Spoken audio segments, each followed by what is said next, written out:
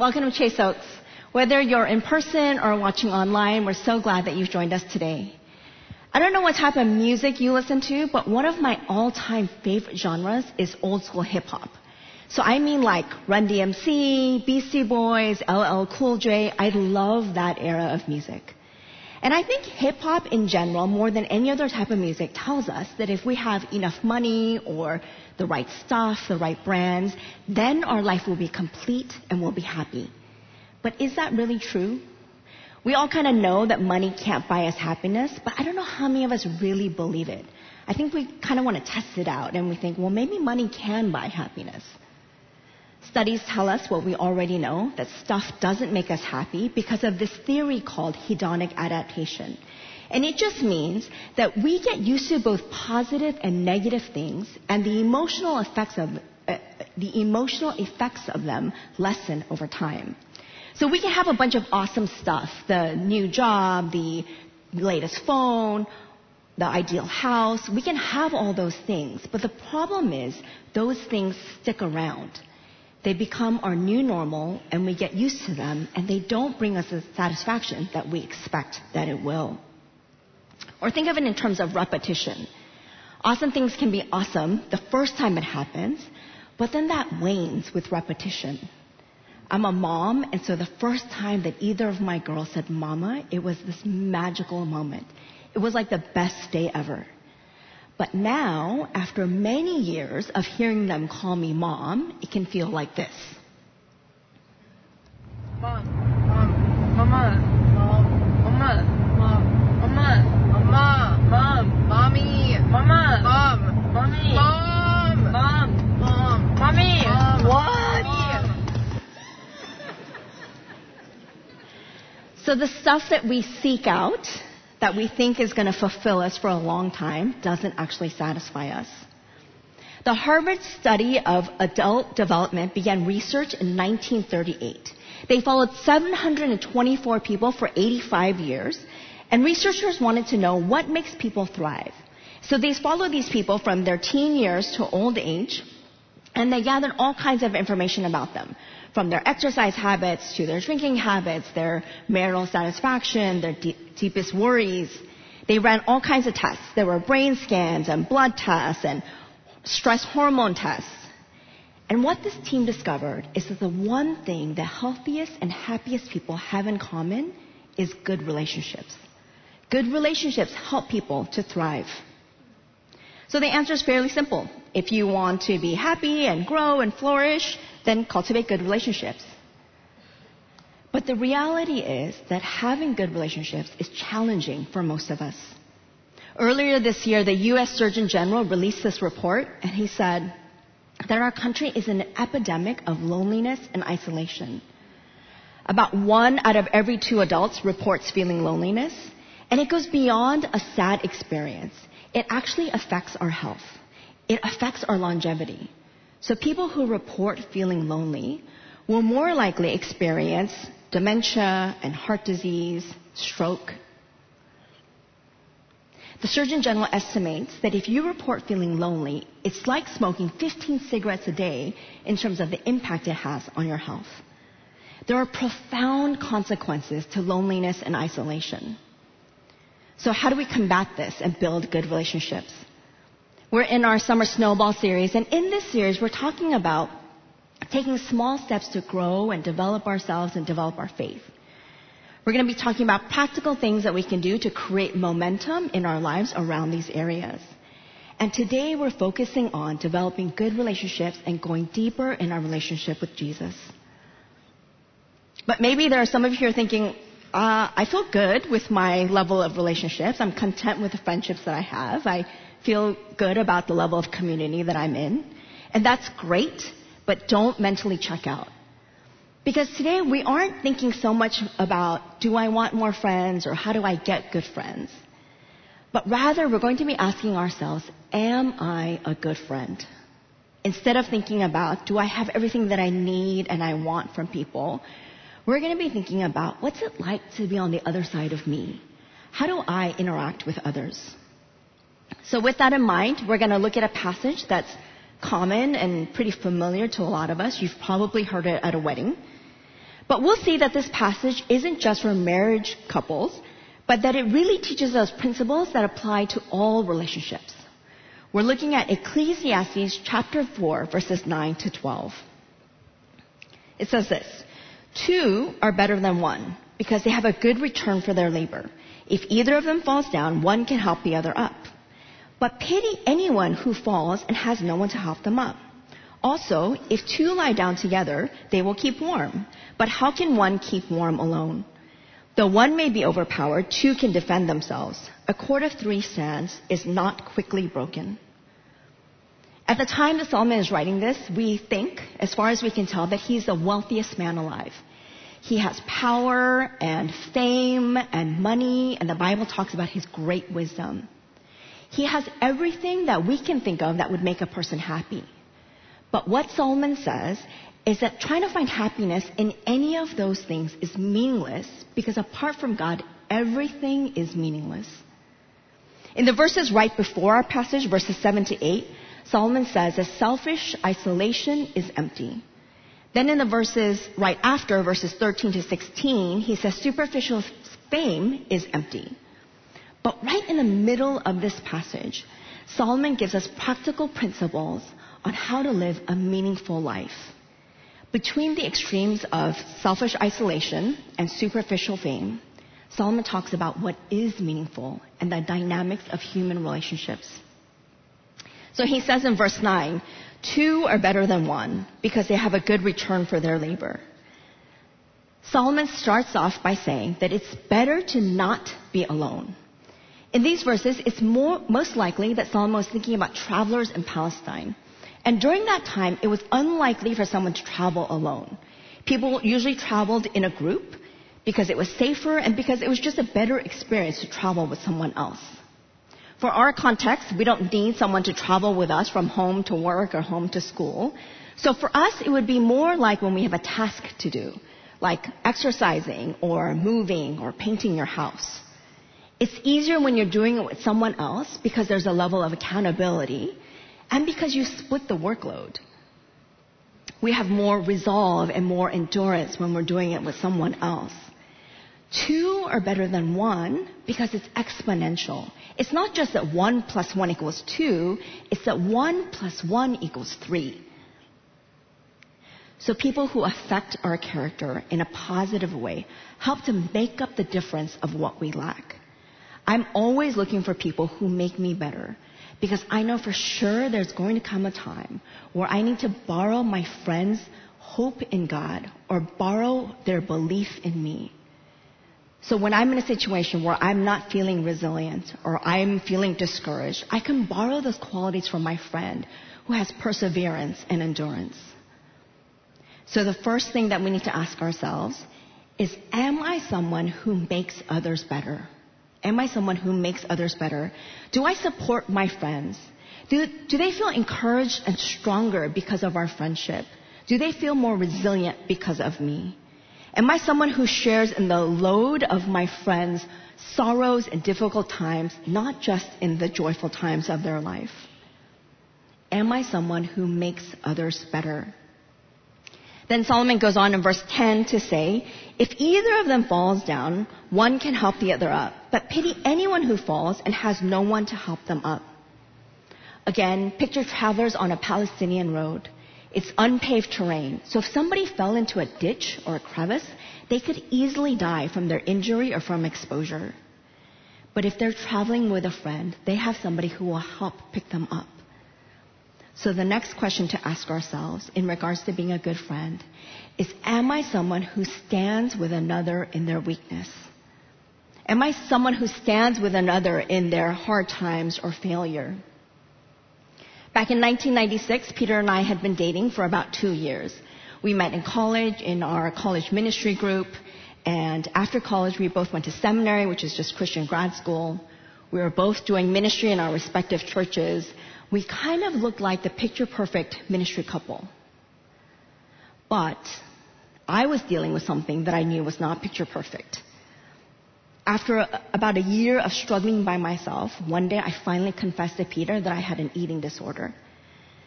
I was terrified of how he would respond because this was the late 90s and I didn't know anybody else that dealt with this, much less talked about it. I wasn't sure would I be judged or condemned. I thought for sure I was the only one that struggled with it. Maybe Peter would break up with me. I didn't know. But I just knew I couldn't keep it a secret anymore. So I told Peter, and his response was the complete opposite of what I feared. He was supportive and understanding and gracious. He made me feel like I was okay and I was safe. And just being able to confess that to him was the first step in my journey to becoming healthy. Well, fast forward to April of 2020. We're still pretty much in lockdown and I don't have the distractions of going to work or taking my kids to school or a million other things that normally kept my life busy. So one day I'm watching a YouTube video of this woman talking about her health and fitness journey, and I noticed this eerie similarity between her relationship to food and my relationship to food. And I think because I didn't have the distractions of normal life going on, that I was really able to listen and hear what she was saying. And in that moment, I realized, oh, I don't have an active eating disorder anymore, but I have disordered eating. Because my distorted relationship with food still had this unhealthy control over my life. It hit me like a ton of bricks. Like I was genuinely shocked to realize this. But looking back, it makes sense because I had so many rules and habits and intense emotions related to food. I did immediately feel shame and disappointment because I didn't want to admit this to myself, much less to anybody else.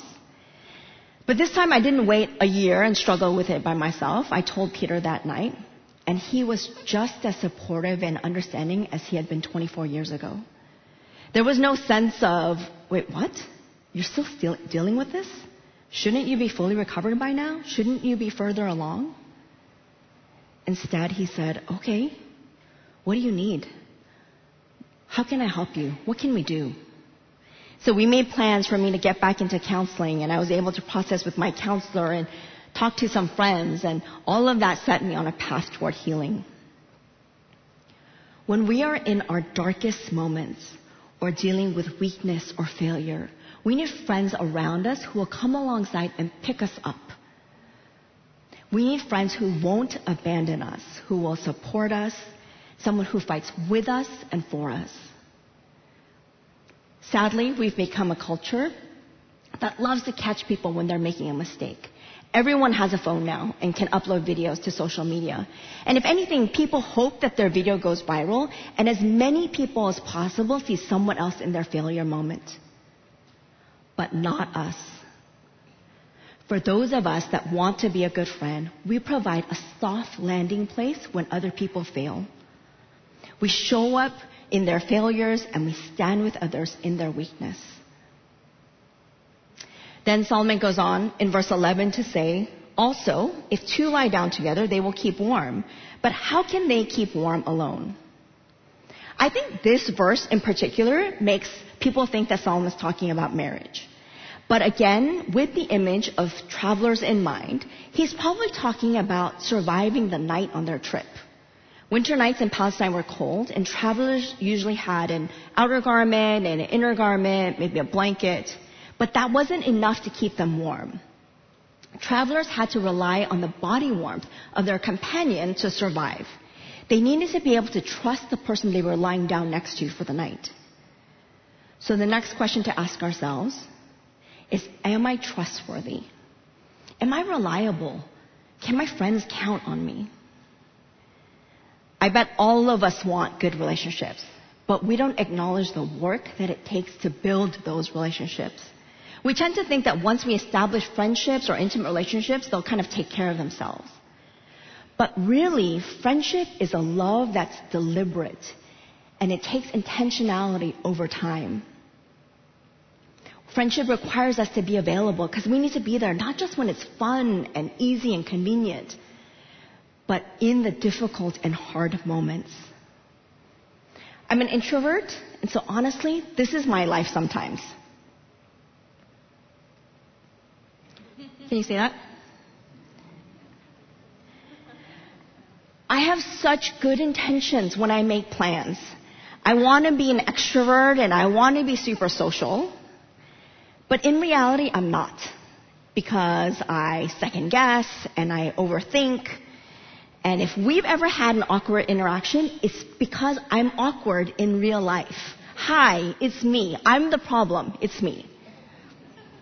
So if I make plans with someone and then they have to cancel, I'm not mad about it. Friendship takes a high level of effort and intentionality, but often doesn't take a high priority in our lives. It often gets placed on the back burner when we're tired or busy or any other number of excuses. I meet regularly with a small group of women, and during our very first meeting, we set this expectation that we would make our meetings a priority. We were going to show up regularly, ready to share authentically about what's going on in our lives, and be present and actively listen when someone else is sharing. We're going to be curious and ask questions. We're going to put in the time and work it takes to build good relationships. And I know for sure that everything that I share with that group is confidential. No random person's going to come up to me later and say, oh, I heard about what's going on with you because somebody in your group asked me to pray for you. Nope. Nothing that I share is going to go beyond those women. Nothing that I share is ever going to be weaponized and used against me. I'm never going to walk into a room and have them suddenly stop talking because they were just talking about me behind my back. And if they have anything that they're concerned about in my life, they're going to ask me directly. I can fully trust them. Good relationships are made up by trustworthy people. So we need to ask ourselves, am I trustworthy? Do I say what I mean and mean what I say? Can people believe me and take me seriously? Am I sincere with my words? Do I take another person's best interest in mind when I make decisions or when I take action? Then Solomon continues in verse 12, though one may be overpowered, two can defend themselves. During Solomon's time, it was a genuine concern for travelers to be afraid of being robbed or attacked. So another reason people traveled together was for safety, because traveling with others provided security against attackers. You and I might not be fearful of being attacked when we're traveling, but we do have a very real enemy that's actively working against us.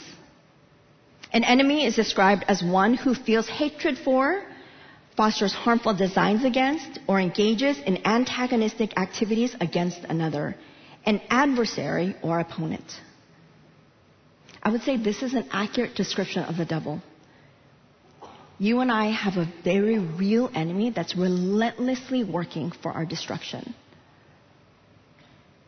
But often we picture the devil like this. Kind of the way that we see him depicted in the movies, sitting on one shoulder, tempting us to do the thing that we know we're not supposed to do, but we really want to do. In reality, I don't think this is how the enemy shows up in our lives. More often, he shows up as the prosecutor to accuse us of doing something wrong or being something wrong. So we're put on trial for our past mistakes or our current struggles. We're accused of being unqualified, unwise, unworthy, unlovable. And we don't even realize that we're being attacked because the voice that we hear in our head is our own. And our own voice is so familiar and seems so trustworthy. So I can easily fall into this trap of attack by the enemy when I just listen to the voice in my head. But when I share with others and speak out loud the things that I'm thinking, my community is able to speak truth to me. So instead of spiraling down into destructive thinking, I bring those lies to light, and then my community helps me figure out what's true and what's right. When we're left on our own, it's easy to be overpowered. But when we have others who are fighting with us and for us, we can defend ourselves against the enemy's attacks. In verses 9 to the beginning of 12, Solomon sets up this pattern, 2 and 1, 2 and 1, 2 and 1. And then all of a sudden, in the second half of verse 12, Solomon says, a cord of 3 strands is not quickly broken. Solomon is making the point here that a good relationship can't just be two people that are wrapped up in one another. A good relationship has to be wrapped around a relationship with Jesus because Jesus is the unifying cord. A relationship that with Christ as its core can withstand more challenges.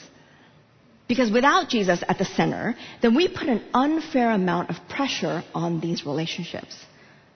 All of us are designed with a desire to be known and to know others. So I want to connect with others because I want to know them and I want them to know me. This is a good thing. But sometimes we can put too much stock into those relationships.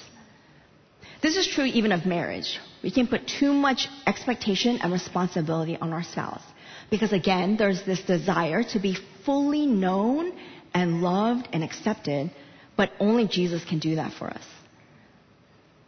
But we forget this because our spouse is just right there, already meeting so many of our needs. And so it's easy to believe that they'll meet all of our needs. But they can't, and they were never meant to. And putting that much expectation on our spouse, the expectation that they'll meet all of our needs, is more weight than they can bear, and it's more than what they can provide. Psalm 139 tells us that Jesus knows everything about us. He knows what we're going to say before we say it. He knows our hopes and our dreams. He knows our plans. He knows our weaknesses and our struggles, and He's with us every moment of our lives. No other human can claim this or promise this or deliver this. Only Jesus. But when I'm looking for my spouse or my friends to know me in a way that only Jesus can, I'll always feel disappointment. God made us for friendship. He wants that for us. But not as a means to fill the deepest longings of our soul. Because only Jesus can do that. And when I realize that I'm already fully known and loved and accepted, then I don't put all my eggs in the human friendship basket. I'm not looking for my relationships to fill a void that only Jesus can. So then, it's from this foundation of knowing that we're broken, but accepted by Jesus, already fully loved, completely known, that we can then enter into relationships with people. And that relationship can have Jesus as the cord that binds us together. We can find common identity and purpose that we can't find anywhere else. And our relationship becomes exponentially more powerful. Because it isn't just about knowing others and being known. We get to become part of this even larger story. We're running this race together in the same direction with the same purpose of following Jesus and changing the world for good. Finding these kind of relationships doesn't require some huge radical change. Each of us can probably take a small step into creating some momentum around building good relationships. It starts with just taking an honest look at ourselves and asking, am I a good friend? And to be more self-aware with how we interact with others. And then it could be the next step of interacting with people and connecting with others. You can go to our website and find out about upcoming events. There's so much stuff going on. There's events for men and for women and for kids. We have an upcoming marriage event. There's so much stuff, and you can look at the website. But maybe you're ready to take the next step and get plugged into a group. So you can reach out to us and we can help you connect to a group. But maybe you're not ready for a group because there are some things that you need to process. You can check out our care ministry page, and there's so many resources around mental health. And if you need a support group, we can help you find one of those. We can connect you to a counselor, to an organization that's affiliated with our church. There are so many ways that we would love to come around you and support you. My hope for us is that we would be a good friend to others, that we would put in the time and effort and work it takes to build good friendships. But most of all, I hope that we leave here today reminded of how deeply we are loved and known by Jesus, the only one who can fill the deepest longings of our soul. Earlier, I talked about Psalm 139, so I want to pray those words over us as a declaration of how deeply we're known and loved by Jesus. Would you pray with me?